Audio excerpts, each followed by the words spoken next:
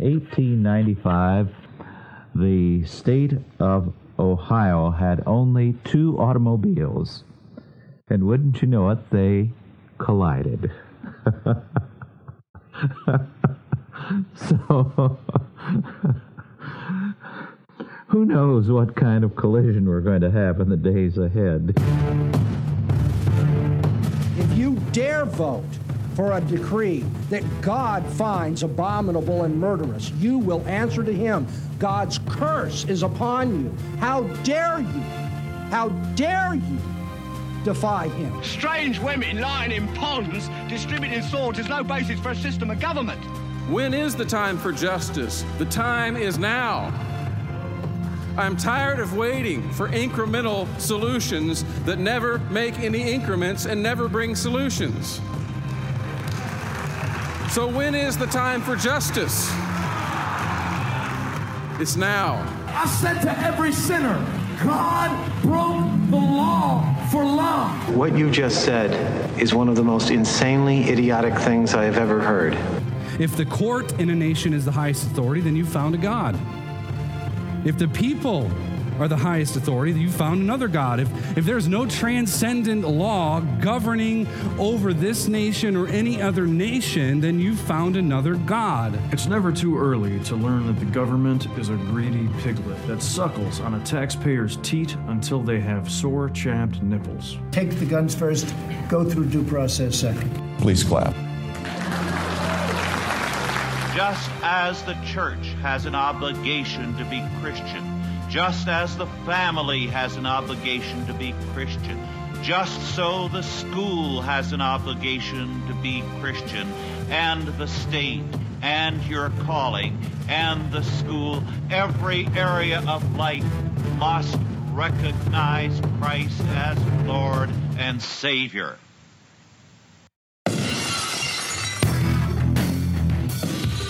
Welcome to Cross and Crown Radio, an unapologetically Christian Reconstructionist talk show for your edification and for your enjoyment.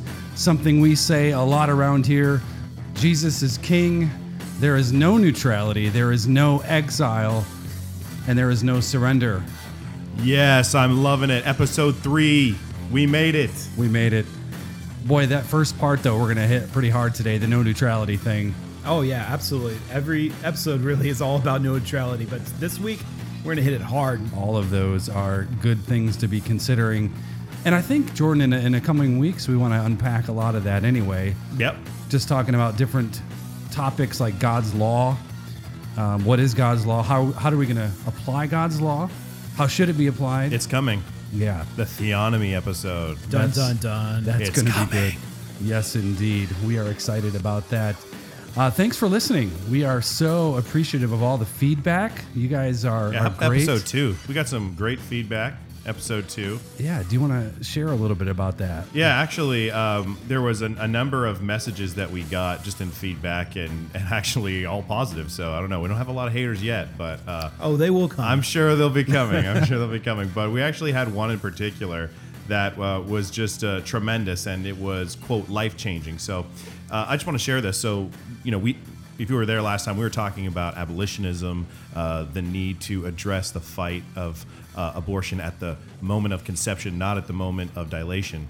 And one feedback that we got was from a gentleman named Baxter Cambridge, and he said, episode 2 was stellar. It literally changed my life, as I am now an abolitionist regarding abortion.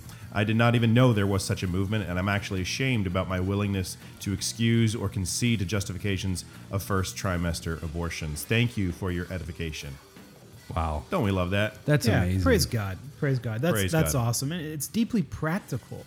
I mean, this really has everything to do with the true ethical judicial line of, like, how does God view life? So praise God for that. Amen. It's obviously it's God's truth, and we're just trying to deliver it as faithfully as possible. But we're also very thankful for that positive feedback. Absolutely. Yeah. Thanks for sharing that, and we certainly would love any questions you guys have. You want us to answer on air, topics, things like that. You can definitely find us on our Facebook page, Cross and Crown Radio. We would love to connect with you there. Yeah, quick announcement. At an upcoming episode, we're going to be discussing God's law. And in the Theonomy Q&A forum on Facebook, we're already collecting a lot of questions for that episode. And Dr. Garwood, you are going to be fielding questions on theonomy with the help of myself and my brother John over here. And we're going to collect those questions on the Theonomy Q&A forum, and then we're going to address them, hopefully most of them or all of them, live in studio. Awesome. That sounds so good. Well, hey, I'm your host, Jason Garwood. This is John over here. Howdy, howdy. And Jordan. Yo. I'm glad you guys are going to be with me on that episode. That's going to get interesting. Absolutely. There will be some, questions that we're used to answering, and there's going to be some harder ones, and we're going to take all comers. Yeah. And I can tell you, we can use some theonomy up here in Virginia. Oh, man. The Wild West. Or my goodness. It's been a fiasco Southeast. lately. We talked about it a lot last week, and it's only gotten worse. Yeah. So we actually have the governor embroiled in a controversy over this blackface, this blackface controversy that he had, and of course the partial birth abortion, live birth abortion comments that he made, and then the second in command, Lieutenant Governor Fairfax, is in a sexual abuse scandal, and then another third in line, the Mark Herring, who's the Virginia Attorney General, who would be third in line to the governorship, also wore blackface in his past. So the Democrat party here in Virginia is going crazy. And what's funny is the fourth in line to the governorship is a Republican, and he won by a coin flip in the last election. So it's just, wow, as they say in Canada, gong show. I saw a newspaper today. The whole Virginia is for lovers. They said Virginia is for losers. A little play on our states. But come to Virginia. yeah. Clearly, there's work to be done. Absolutely. Yeah, clearly. And there's opportunity. And I mean, if they want to appoint me governor, I'll take care of that. Well, they'll be down to just average citizens in no time. Yeah, I'll take care of that. You just got to head there and say, "Look at me. This is my governorship now." I don't think anybody else is. I'm the governor now. Yeah, I'll take it from here. You guys have done enough. Thank you, man. Well, hey, we have an exciting interview today. Oh, I can't wait. I thought it was a great interview. I think you listeners are going to love it. We got to speak with Reverend Mark Rushdoony of Chalcedon and talked about education and his father's work, especially in the homeschool movement. And we also talked about his book, The Messianic Character of American Education. And so we think you're going to love that. So that'll be the second half of our show. So we will get to that in due time. But first, we want to set that interview up and talk about something near and dear to Cross and Crown Church, and that is the issue of Christian education. Christian education. Just a couple of weeks ago, Donald Trump, our president, tweeted this out. He said, quote, "Numerous states introducing Bible literacy classes, giving students the option of studying the Bible. Starting to make a turn back? Great." Not so great. Well, why would you say not so great? Don't we want the Bible to be taught to people? Isn't that the aim and the objective here? We're trying to disciple the nations after all. Doesn't it make sense that we would promote that?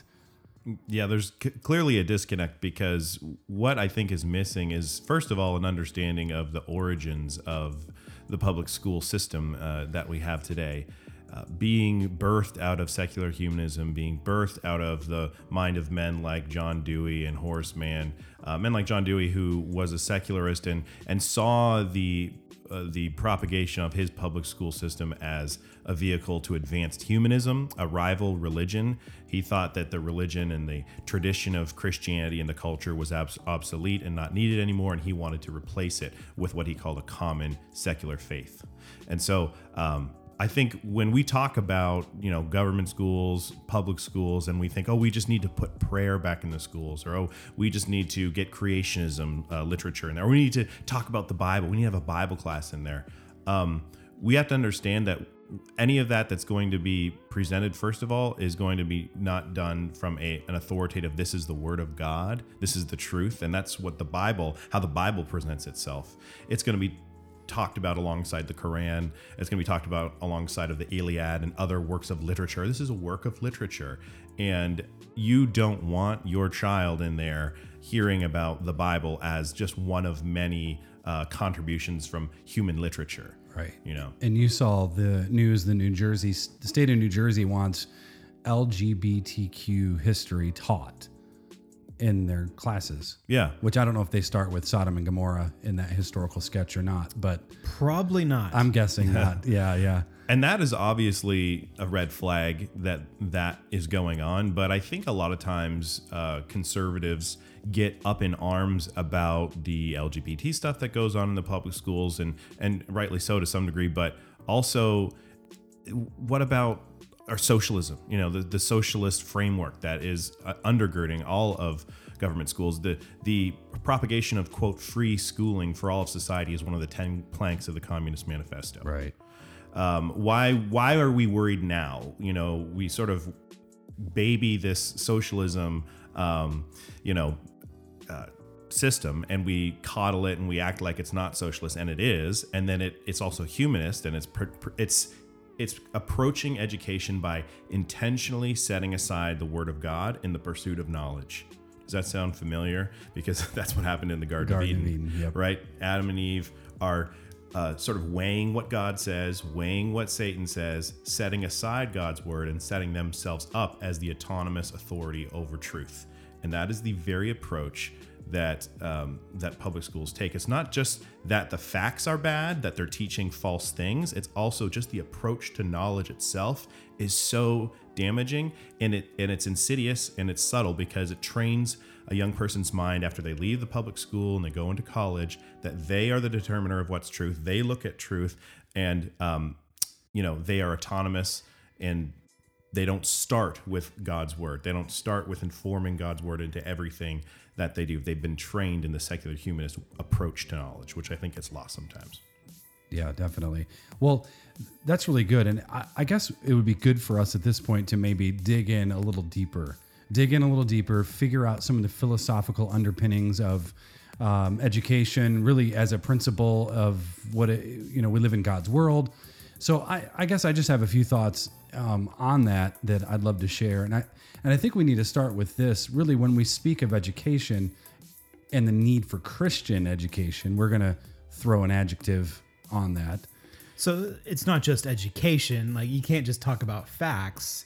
It always has to have that context. Yes, there are no brute facts. Right. Brute facts are things that exist outside of God. So we wouldn't say that they actually exist. Facts presuppose God, essentially. Right, because the sort of ethos of the public schools is to set up, well, this is the place for facts and stats, and you can have your religion and you can keep your religious views, but don't bring them in here because this is a place for facts. Right. Which brings us to no neutrality. Yes. Right off the bat, we have to remember everything is covenantal and nothing is neutral. Everything is covenantal, meaning that everything is in some fashion or another attached to God's law word, God's ethics, and nothing is neutral, which says the opposite of that. Since everything is attached to God's law word, nothing escapes its critique. And so education is no different. So education, we'll just call it the pursuit of knowledge, right, in God's world, is really one cog of a huge machine that we call life. And life itself is covenantal and not neutral, which means that even the topic itself has to be understood theologically. Okay, we have grown accustomed in the church to viewing, only certain things through a theological lens, while leaving other things to be seen through a humanistic lens. And when you do this, you chop up God's covenantal world, and that's when you start to embrace humanism in things like education. So, in short, because we don't think biblically about this, we create a vacuum, and humanism gladly jumps in to fill the void. Now, one thing we need to remember is that when men reject the incarnation of God, the incarnation of Jesus Christ, right, the fully God, fully man person of Jesus, they too create a vacuum. And what we end up doing is the state becomes the ultimate expression of divine man. So follow that train of thought. The state will, apart from God's law word, be allowed to set itself up as a Savior and Lord, and without fail becomes deity walking on earth. And this will always be the case. It's always been the case because fallen men prefer collectivism. And this sinful expression inevitably ends up in tyranny. Now, I say all this because in order to achieve this tyrannical collective, men need a system of populating this experiment, right? Tyranny too loves company, even if it's compulsive. In order to stay consistent with its presuppositions, the collective needs this divine continuity of being to basically perpetuate itself. So number one, it means it needs capital. In this case, it needs more people and more money. We'll talk about that. Two, it needs education because we can't go having people think for themselves. People who think for themselves become a threat to the state. So the reason the state needs these two things is because the state needs all of life. And since Jesus Christ is King of Kings and he is Lord of Lords and he claims all of life, he must be discarded and eradicated. So understand that we have a rivalry right at the very get-go. Here's Jesus Christ who is Lord. Here is the humanistic and government center that needs people that function apart from Christ.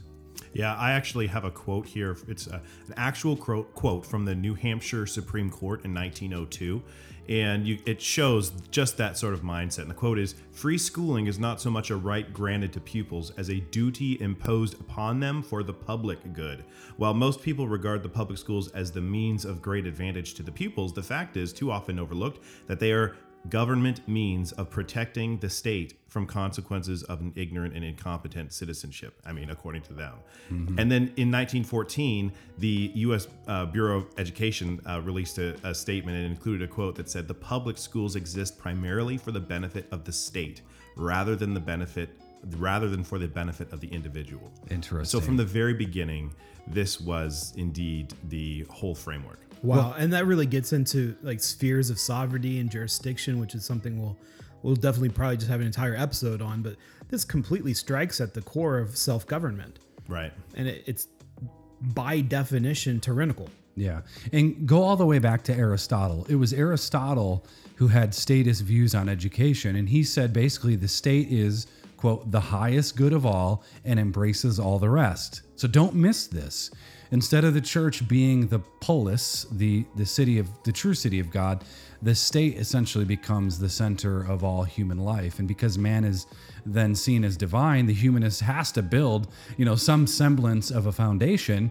And that foundation then embraces all the rest. That's Aristotle's words. That's the state, this unified collectivist man. And even Aristotle, in keeping with all of his presuppositions, he famously stated that man is the best of animals. And he said he was a political animal. And he also said that the citizen should be molded to suit the form of government under which he lives, end quote. So taking it, obviously even further, Aristotle argued, he said this, quote, "Neither must we suppose that any one of the citizens belongs to himself." We're removing self-government, right? "For they all belong to the state and are each of them a part of the state." So make no mistake here, statist education has been and will always be designed to say this. Just preached on this last year. "As for me and my house, we will serve the state." That's the whole reason for it. So basically getting people trained into this collective with the goal of a state that's seen as divine, man needs a process to do that, a discipleship program, we'll call it. And that's what statist education is. And that's what we find right now. So really, what do we think the public school system, what do we think of them here today? Well, you brought up Horace Mann. Yeah, Horace Mann, John Dewey, sometimes referred to as the father of modern education. They were doing just what you were talking about. They didn't see education as merely a program of educating people. They saw it as a rival religion. And the quote from John Dewey was, quote, "Here are all the elements for a religious faith," referring to the public school, that shall not be confined to sect, class, or race. Such a faith has always been the common faith of mankind, referring to secularism. It remains for us to make it explicit and militant. And the vehicle of government schooling, compulsory education by the state, would be the vehicle for advancing that religion. And let me just tell you, they have been fantastically successful. Yeah. we look at the public schools. They're a embarrassment of results in terms of learning. If you were to, I wish if this were video I could show you, but if this were a graph showing the amount of investment that we put into government schools based on the results, it's an almost linear line straight up in terms of investment, and then a flat line of results. Right? It's a terrible use of funds. It's just, and I think the statistics were that 88% of Americans would prefer to have their child in a private school. Only 33% would prefer public school. And this is a free system, okay? I mean, quote unquote free. Not really free, obviously. But the point being, the issue is not that they want to do quality education. The issue is control. If they wanted to provide free education to everybody, they could do that the same way they do food stamps. Do we have 25,000 government grocery stores, around the country? No. We feed the poor through food stamps. I mean, that's the idea, anyways. And they could essentially do the same thing with education, but they want direct control is the issue, and that's why they've been so successful. And it's not like this is a surprise. Even when this was going on, you had people like A.A. Hodge, who's the head at Princeton University at the time, and famous theologian A.A. Hodge, and he said, quote, "I am sure as I am of Christ's reign that a comprehensive and centralized system of national education separated from religion, as is now commonly proposed, will prove the most appalling enginery for the propagation of anti-Christian and atheistic unbelief and of antisocial nihilistic ethics, individual, social, and political, which this sin-rent world has ever seen." Wow. And man, was he right on the money. Yeah.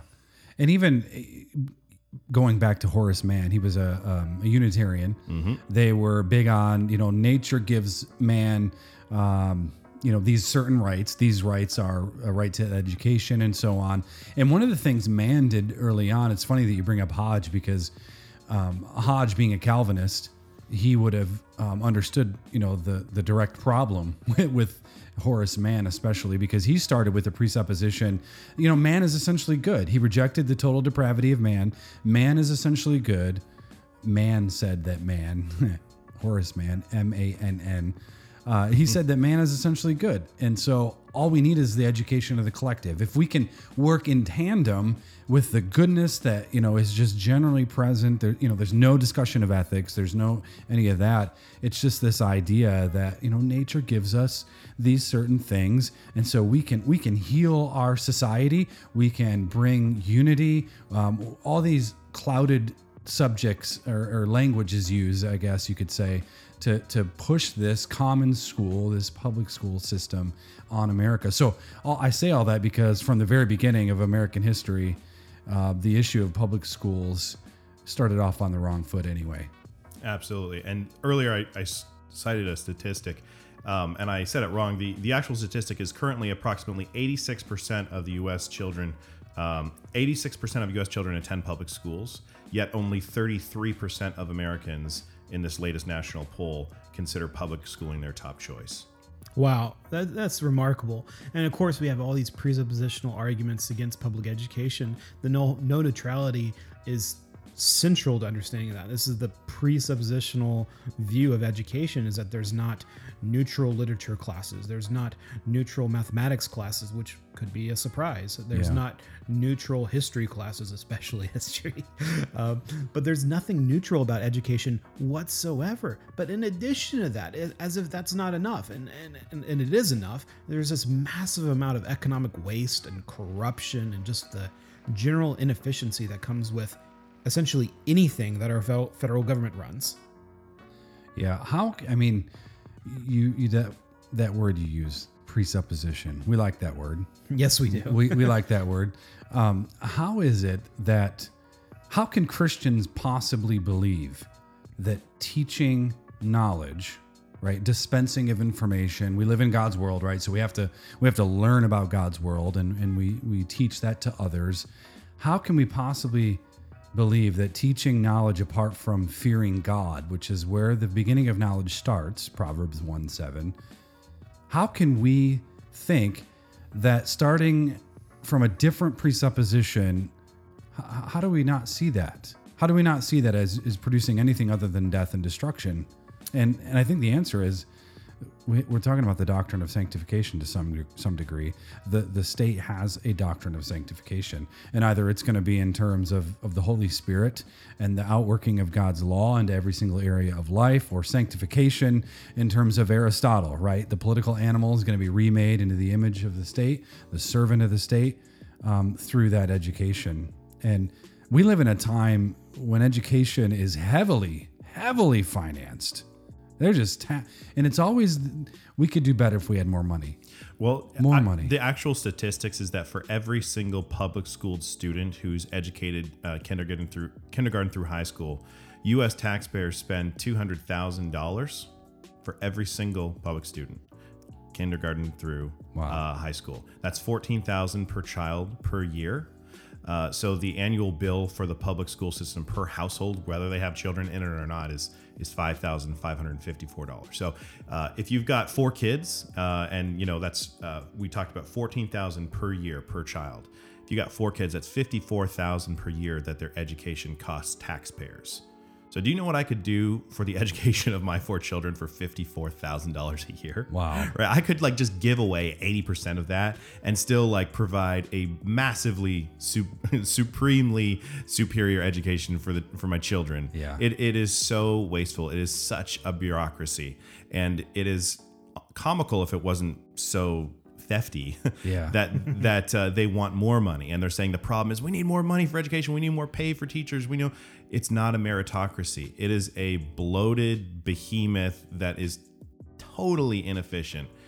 It's just also just very obsolete in terms of it was made intentionally to serve a state which at that time needed factory workers. And so the model of the public school is basically to move people through the public schools in sort of like cattle. They've got their grade. It's not specialized. It's not based on what skills you have. It's all based on keeping you with your group, and you just move forward. And it is highly obsolete at this point. There's so many. If you look at the Khan Academy, if you look at all the free resources on the internet, it's more of a daycare program now in terms of what it's needed for. There's so many great resources out there that you can have that. And we talk about how to empower homeschooling as well. Right, exactly. And we should be careful as Christians and as men and women who have families or will have families to not try to replicate the public schools in our home. Right. And of course, a Christian education is obviously the goal, and you can give a Christian education by using the same structure of a public school, but don't just go to that format or that structure by default. Right. Yeah. And for our family, just a personal testimony, our oldest was in kindergarten in a public school, and he was just angry and frustrated. I mean, that's our story. And we decided, at that point, God's Spirit convicted us. Wait a minute, this isn't right at all. Not just for our son, but the whole system. And, we started understanding the socialistic nature of the public schools, and now to see them flourish. Because there's this, as far as I see, we're created the image of God. We have been tasked with working and keeping the garden. And part of that, I believe, is this impulse towards discovery. There's this impulse that's innate within us that God created because of the need to go and expand the world, to take dominion, to take all that God has given us and fashion it into different things. And how can you possibly do that if that's just squelched? If you're just a drone sitting in a classroom expected to do the same thing as little Susie next to you, who maybe someday wants to design clothing. Right. So there's a factor of the collectivism in the actual content of the teaching, but you could even say that there's a collectivism in the method of teaching as well. Yeah, definitely. And I want to just make sure we understand for our listeners who are hearing this, and maybe you're a staunch defender of the public school system, and I want you to know, for us, we have theological reasons, as we sort of laid out here, for why we see it as basically an immoral institution. There's theft involved. They're not teaching the lordship of Christ.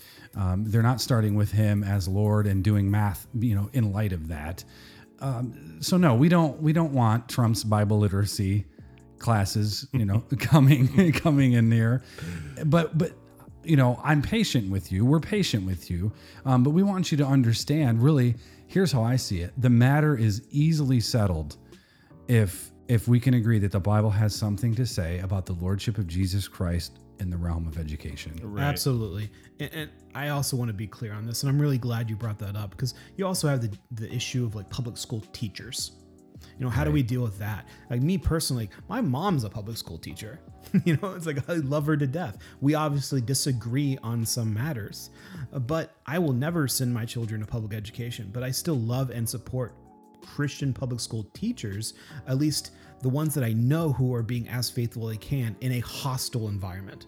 And of course, this has everything to do with presuppositional theology and good, sound orthodoxy and understanding no neutrality. And of course, there is no neutrality in history or literature or anything else. So at the very least, public education requires a great deal of unlearning and frankly, correcting. It's a waste of time and resources. And I would like to also point out that I've heard some people say, well, I know some people who have gone to a public school and they've turned out into great Christians. I mean, not that I'm going to point to myself as a great Christian, but I went to public school. So I'm like, but they'll point that out and they'll say, oh, but I know someone who was homeschooled and he's a mess. He's just terrible. So you just throw up your hands like, so it doesn't matter. That's the implication, right? Because there's exceptions. These anecdotes. Right, these anecdotes. But we're survivors of public education, Jordan. Right, exactly. We're not the example. It's like looking at the Titanic, and there were many survivors on the Titanic, right? Doesn't mean it was a wise choice, right?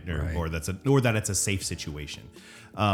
So just the point is, though, that there's two ditches in this side, and one is to say that if you homeschool and do it the right way and Christian education and you do it, then your child will definitely be the best Christian ever, and there's nothing that can change that, and it's guaranteed to the bank, always going to happen. That's the salvation by homeschooling. Right. That's the one ditch. The other ditch is to try and unlink training in godliness from, because God is a God of means. As we're not hyper Calvinists, right? We believe that God uses means, and he uses our teaching to sow the gospel in them, to sow the word of God into them, and that will generally produce fruit. So generally speaking, training in righteousness does produce righteousness. Training in ungodliness does produce ungodliness. So we cannot unhitch that relationship that does exist, while also we want to be clear that there is no magic bullet that guarantees your child's salvation, that salvation is of the Lord. And there are situations where even if you do a great job,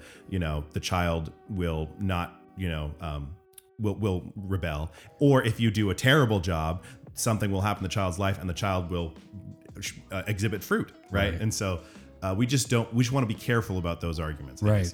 Jesus Christ walked on this earth, and we have his word, and we have, this may sound bad, but God is predictable. Mm-hmm.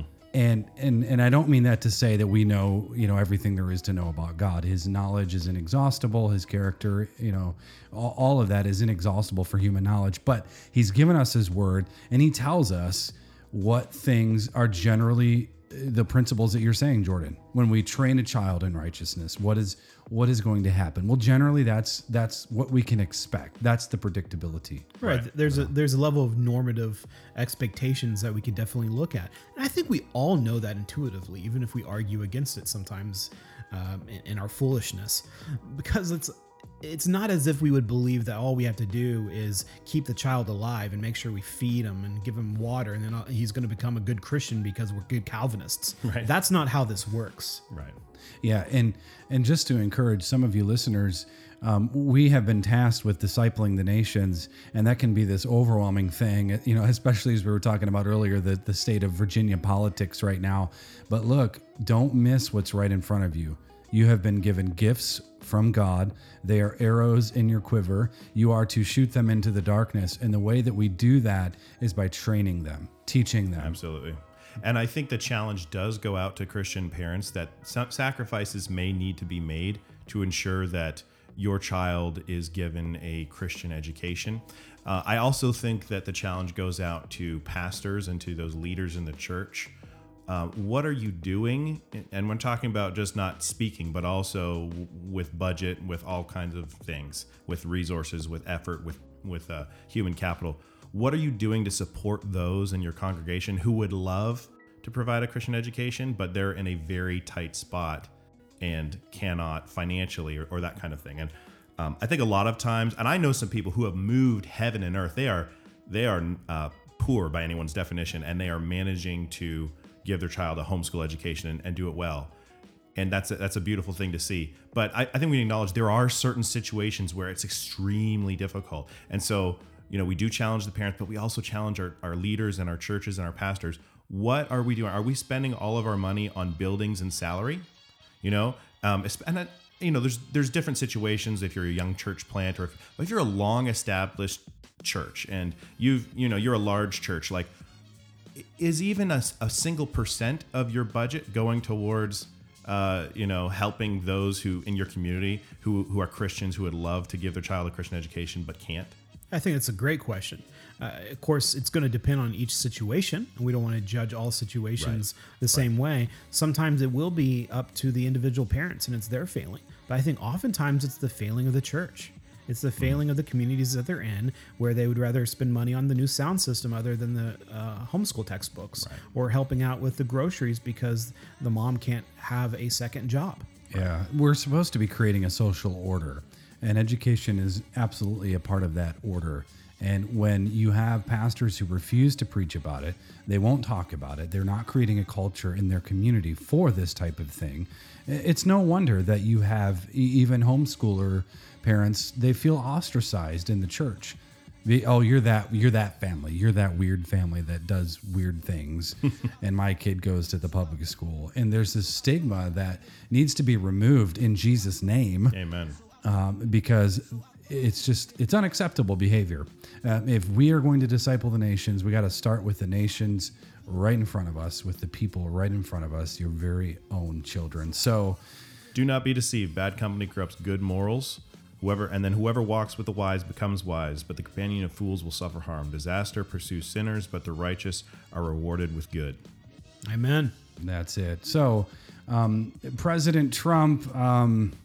Catch me outside. How about that? Dr. Phil. We don't need Bible literacy classes. We need to abolish government schools. Yes. Wow. So, hey, great stuff, guys. By the way, visit Abolish Government Schools on Facebook. Yeah. It's a wonderful Facebook page. Abolish Government Schools. Yeah. Go check it out. And while you're checking it out, make sure you visit Cross and Crown Radio. We'd love to hear from you. If this has been a blessing, please don't hesitate to share that out there and tell your friends. We have an interview coming up next All right. that I'm excited about. Nice. So, this. yeah, we'll be back in just a short moment. Thank you for tuning in. For a spot in the top 10, I do this for one reason. Jesus, the true king, son, to help God's elect obey Hebrews 3:1. And though the rap world is ever crowded, if heaven allows it, I'll keep writing for the 7,000. I know you out there, I still get the emails. Against the Church of Christ, the gates of hell will never prevail. It's founded on the rock, and the gospel never stops. So we dropping the topic, whether it's popular or not. Sin is not just How many books do you know of that address topics of education and welfare, local government, state government, taxation, money and banking, free markets, courts, war and the military, and the executive power? How many books do you know actually talk about these topics from a biblical perspective and set forth all of the issues, ideas, the history, and the hurdles, and the blueprints for the way forward? Hi, I'm Joel McDermott with AmericanVision.org. In Restoring America One County at a Time, I cover all these topics and more, showing you how America was once free, how those freedoms were lost, and giving you an uncompromising biblical approach to get those freedoms back. I focus on practical steps, local solutions, personal sacrifices, and it has a multi-generational vision. So don't just sit around talking about restoring America, actually do something. And you can start by getting my book, Restoring America One County at a Time, at AmericanVision.org.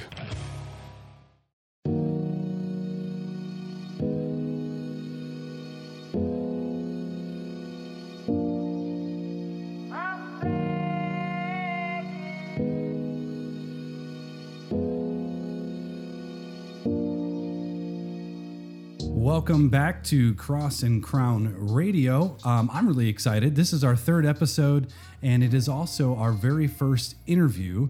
And with us today is Reverend Mark Rushdoony. Thank you so much for being on Cross and Crown Radio. It's good to be here. With us today is Reverend Mark Rushdoony, publisher and Chalcedon president. Mark succeeded his father, R.J. Rushdoony, as president of Chalcedon in 1998. He oversees Chalcedon's publishing arm of Christian Reconstruction literature under the banner of Chalcedon Ross House Books and Storehouse Press.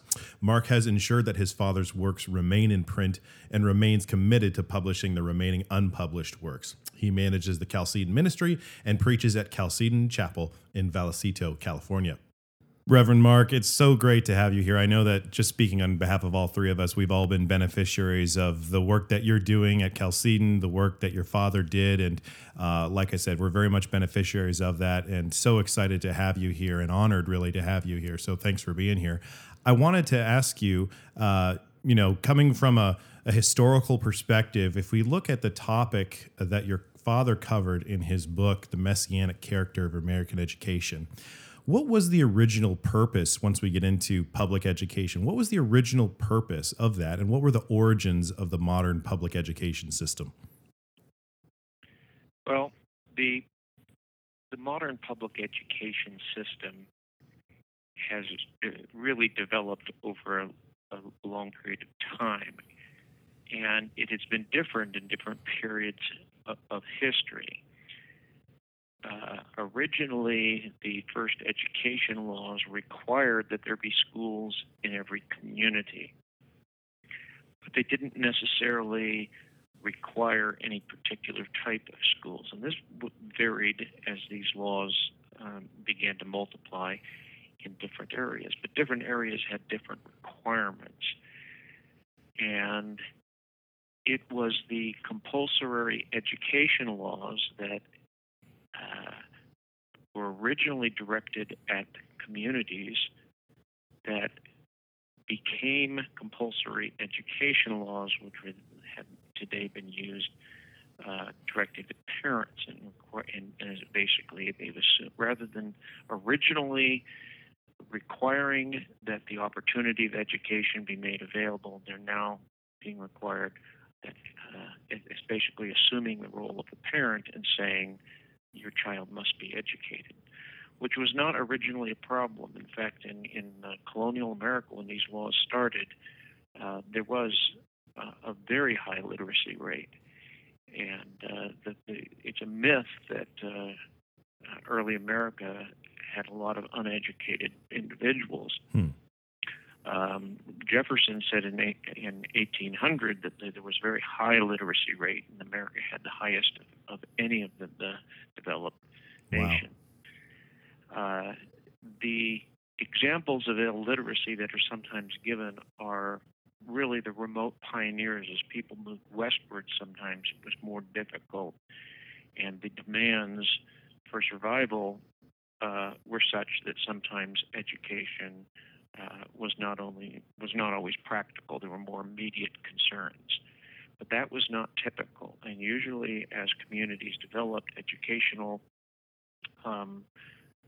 opportunities in different ways began to be offered, because Americans highly valued education because Americans were always well read. Mm-hmm.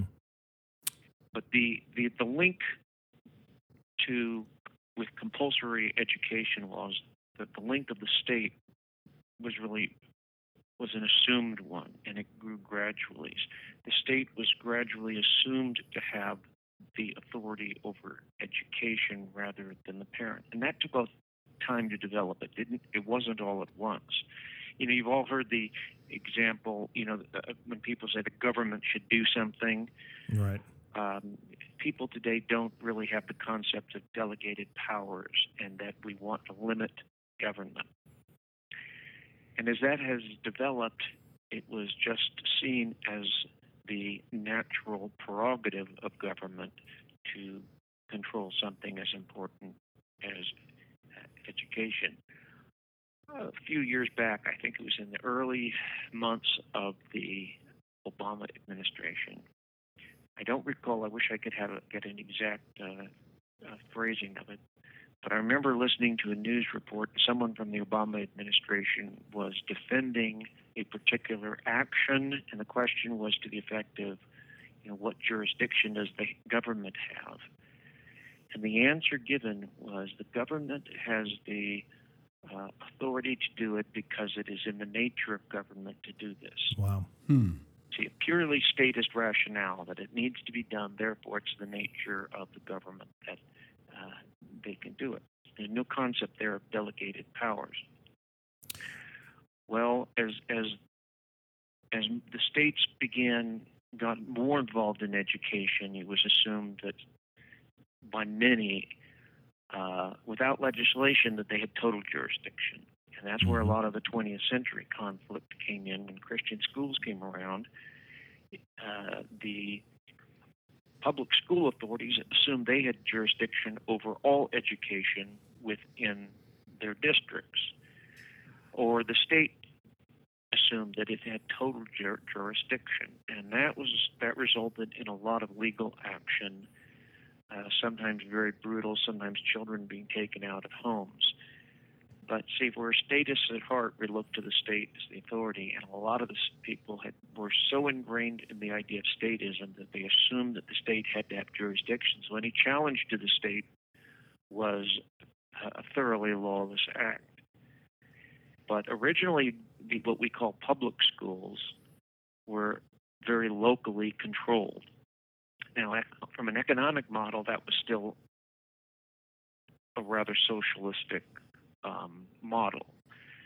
But the control was very local. The control by the state came gradually, and that was really methodology adopted by the progressives. They recognized that education was central to their goal, and controlling children was central to their goal. So they began. They were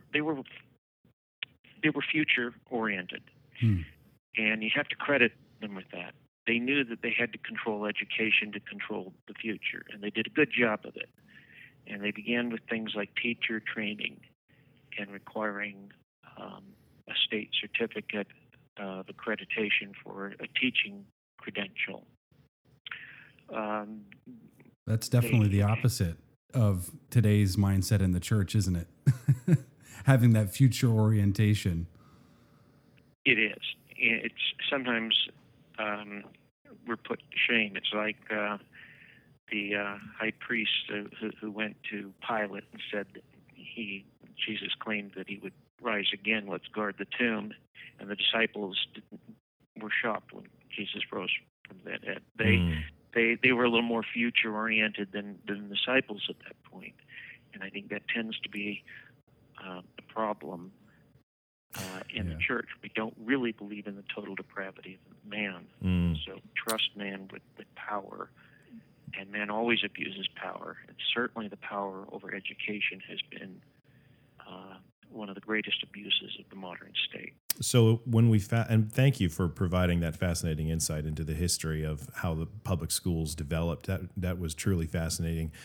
As now we fast forward to sort of the public school system, as we call it, government school system that we have today, what makes it such an obstacle to the long-term advance of Christendom? As we just sort of talked about having a future-oriented, we're trying to sort of reclaim that future-oriented view of history going forward.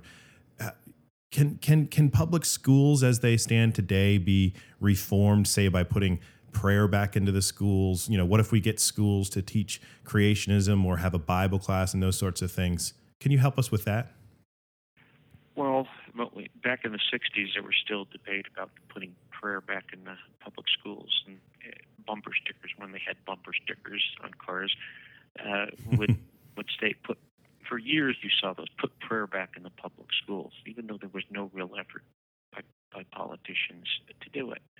And my father is very much a believer in Christian education, was very much against it.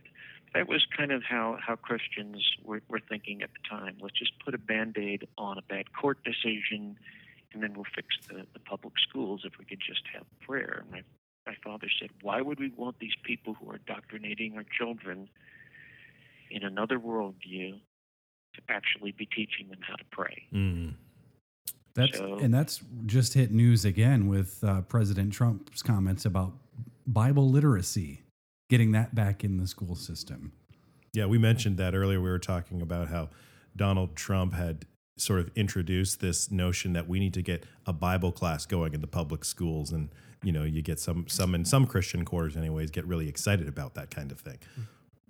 Well, when I was in, let's say 30, 40 years ago, they were introducing some Bible classes in the public school systems as Bible as literature.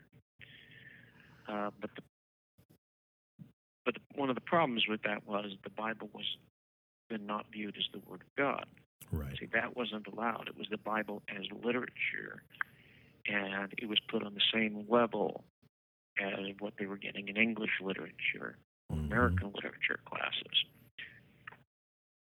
Yeah. So the problem is they're teaching a whole different worldview, and the worldview of the public school is very much at odds with a Christian worldview.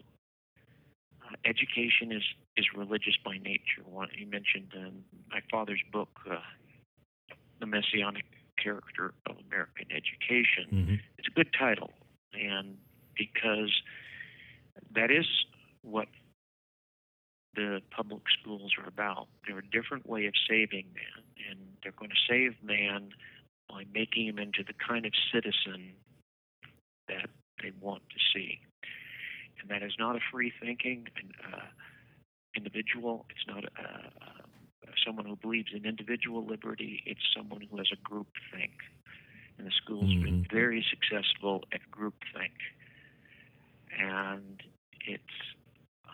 that's why it's very sad when we see public school students expressing political views.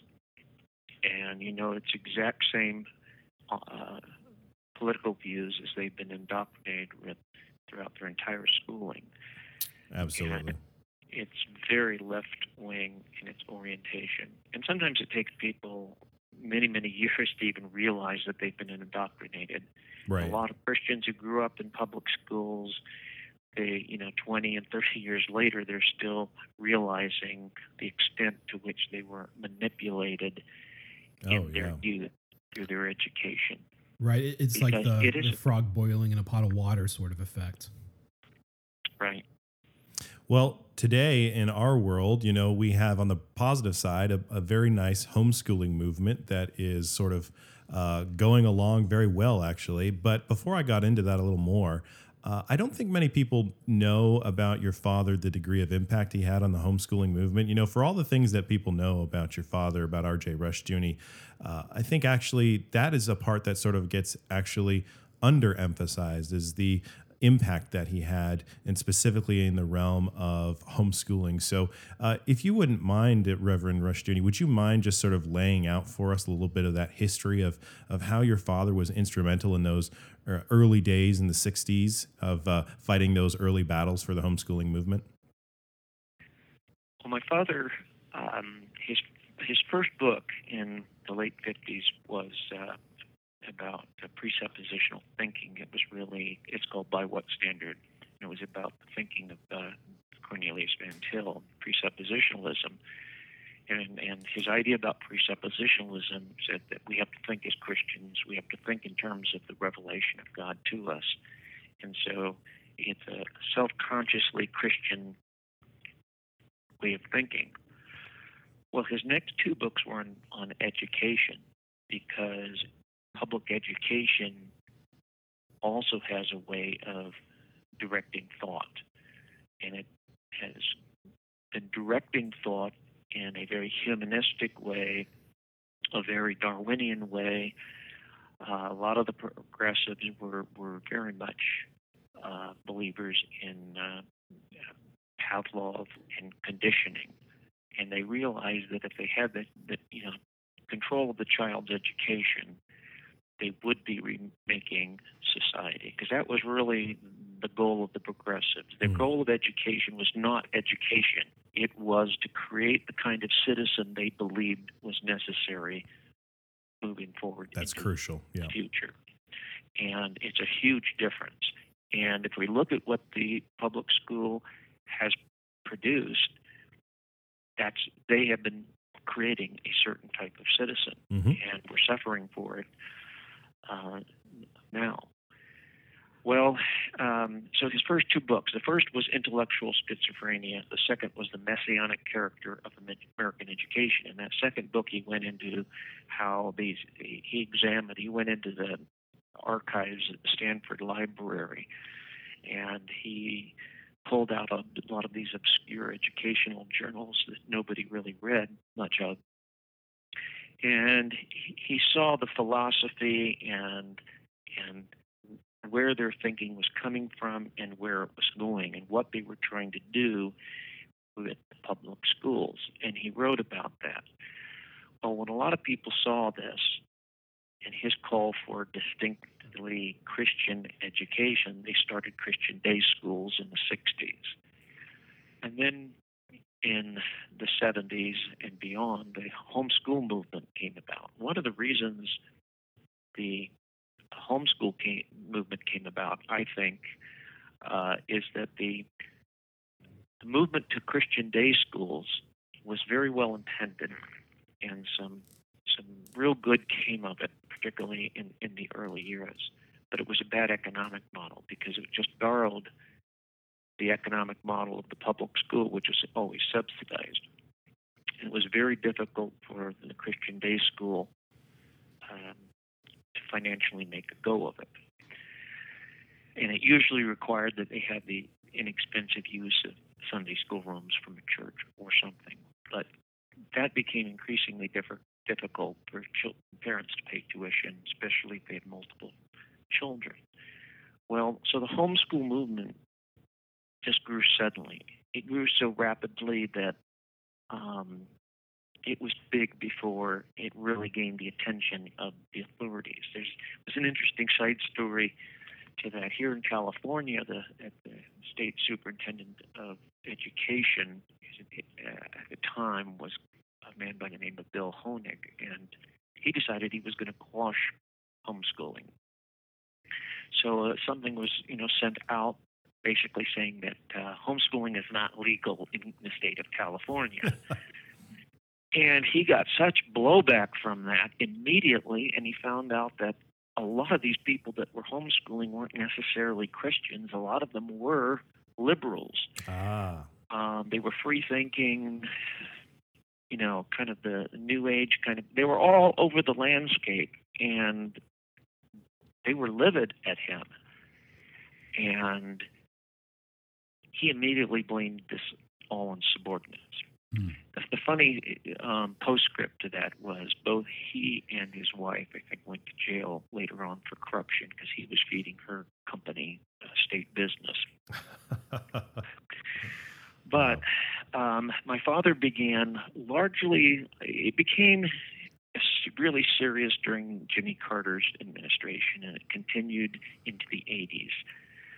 That states, local school districts, one government agency or another was going after Christian schools. Sometimes it was zoning laws saying, you don't have to, your church isn't zoned to have a school.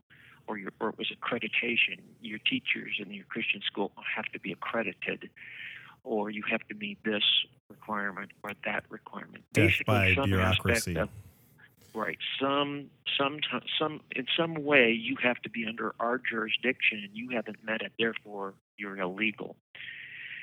And so there were all kinds of Christian liberty cases. Many of them involved Christian education, not all. But there was a real attempt to basically restrict Christianity to Sunday morning church services and to deny them the right to use their facilities and their right to exercise their religion in other areas, such as educating their children. And so my father began being called as an expert witness. And he was allowed as an expert witness in some of these cases because he had degrees in education. He had a lifetime teaching credential, He had served on a school board early in his ministry when he was in Nevada, and he had written books on education. So the court allowed him as an expert witness. One court allows you as an expert witness, others tend to do it. So he was kind of on call whenever there was a problem. Can you come testify as to the Christian position on this, and whether this is is education really a religious function, and is it a matter of freedom of religion? And so he began testifying at a lot of these cases, and the most important one was called the Leeper case, and it was in Texas. And interestingly enough, the Leeper case was when a Christian attorney, Shelby Sharp, persuaded a group of parents to become proactive and to sue the state for infringing on their religious liberties and attempting to misuse legislation. And he asked my father to come as an expert witness, and he had some other expert witnesses which basically accomplished nothing on the stand. And it's a long story, and I'll try to be brief on it. But whenever an attorney faces the opposition's expert witness, he wants to discredit the witness in some way. One of the ways in which my father was sometimes discredited was they would ask him, do you believe in evolution? And, do you believe the world is about 6,000 years old? Do you believe it was made in 6 days? And basically to belittle him, and one attorney once said, look, you do acknowledge that most of the scientists in the world believe the world is millions or billions of years old. And my father said yes. And he asked him, again, he's trying to make him look foolish. Why is it that you don't agree with all these scientists that the world is millions or billions of years old? And my father said, I don't have that much faith. And the courtroom, erupted into laughter. And the attorney who asked the question asked the judge for a little bit of help, and the judge says, "Will you ask the question?" Well, in any way, the way that the attorney wanted to discredit my father in the Leeper case was he wanted to get him to discuss Texas history and to show that he doesn't know anything about Texas history or Texas law. And he began talking about Texas history and asking me questions about it. And my father began correcting him on his knowledge of Texas history. That's not a fight that you should really get into. And the judge was just fascinated by this. And to make a long story short, my father basically said, described, the problems in Texas and the terrible roads that existed in many years. And you couldn't even make it to the Capitol during parts of the year when it was rainy because the roads weren't good. So the idea that the children could go to a school for their education, and that the compulsory education law had to involve private schools and homeschooling, and that many children never were able to leave the ranch for long periods in the winter time. The discreditor became discredited. Right. And the judge ruled in favor of the parents. It was appealed to a multi-judge court, and it was upheld on the appeals, and the Texas Supreme Court unanimously upheld the judge's decision in favor of the parents. That was such, in fact, it was so heavily tilted against the state at that point, and all the decisions were unanimous, that the state didn't appeal it. And that so is, praise God for that. Became legal in Texas, and that big of a jurisdiction, a lot of the other prosecutions then. But by the time it went through the appeals process, I think you were into the 90s, and they basically started giving up on prosecuting. some states still vary because some states won victories that other states did not win. So it varies. But even in California, we have a very liberal homeschooling law. Yeah, and if I'm not mistaken, a lot of the laws that we enjoy, especially those in Texas, still sort of go back to those earlier decisions that your father was party to. And I actually remember that I've seen this digression before. I can't remember right now where I saw it, but I read, I guess it was a transcript between, I think it's available somewhere, where this lawyer was going back and forth with your father and just being amazed and seeing exactly what you were just describing. It was incredible to behold. So thank you for sharing that. Yeah. So with all the labors that, your father has put in and then others have put in since, and you are continuing that at Chalcedon, are continuing that legacy in education, and we look at sort of the outcome today, what are your prospects or what is your view of the prospects of homeschooling moving forward into the future? Do you believe that the homeschooling movement is going to continue to grow as it has been? I would hope so. I think it's good. I'm not. Some people defend Christian day schools and think homeschoolers are somewhat lawless and poorly educated, and homeschoolers often condemn all Christian schools as hopelessly compromised and wishy-washy. I believe in both if they're good. I do believe the homeschooling is good if people can do it, but I also believe in specialization. Sure. So I certainly believe in Christian day schools as well, even though, I said, economically they're a more difficult model to maintain. So you want to die on the hill of a particular method. Right. It's just the foundation has to be intrinsically Christian. The whole worldview has to be Christian. It's not really a matter of right. Christian school or Christian day school or homeschooling. It just has to be Christian at its foundation. Right. And most, our best education is really self-education. One of the things that the public schools now do self-consciously, they don't want children reading at a young age. And they discourage parents from teaching their children to read. And in fact, I've known several instances where children have gone to the public school knowing how to read, and they're basically pushed off into a corner because they're too advanced. And they won't advance them into another grade because that's against their socialization prejudices. And so I know one student that knew how to read when she went to school, and she was pushed off into a corner to play by herself, and she basically forgot how to read. And then she ended up behind. Incredible. So the public educators didn't want people reading until they were ready to teach them, because they knew that if you could learn to read, you'll become an independent thinker. And that's what's most important, is to create independent thinkers. And very little that goes on in school is really essential.